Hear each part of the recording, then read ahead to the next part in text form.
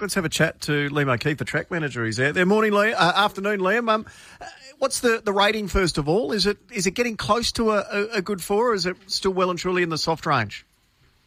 Yeah, g'day, guys. We upgraded the track after race 4 or 5. I can't remember exactly which race, from a 6 to a 5. Just walking in. I walked it after the second race, and it was still in that 5-6 range. And the stewards just wanted to run another one. Had a chat to a few of the jocks. They said in between a 5 and a 6, and we went to a 5 after 4 or 5 races.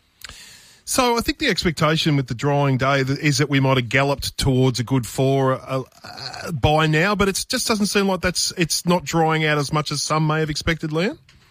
We started the day at 6, so it's sort of whether you won't leapfrog too grades, if that makes sense. We had 3 mil of rain when we inspected the track this morning, and then we had a further millimetre of rain after that, so people may have not known that we had that little bit of rain, but then, thankfully the sun and the wind come out, and we got the upgrade, which is good.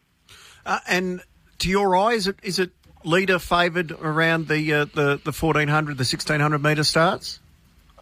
Not to my eye. I think that horse there came from pretty well off the speed. Probably from the 1400. Naturally, that start here is probably the most advantage to horses that are on speed, just naturally because it's one big long turn, basically.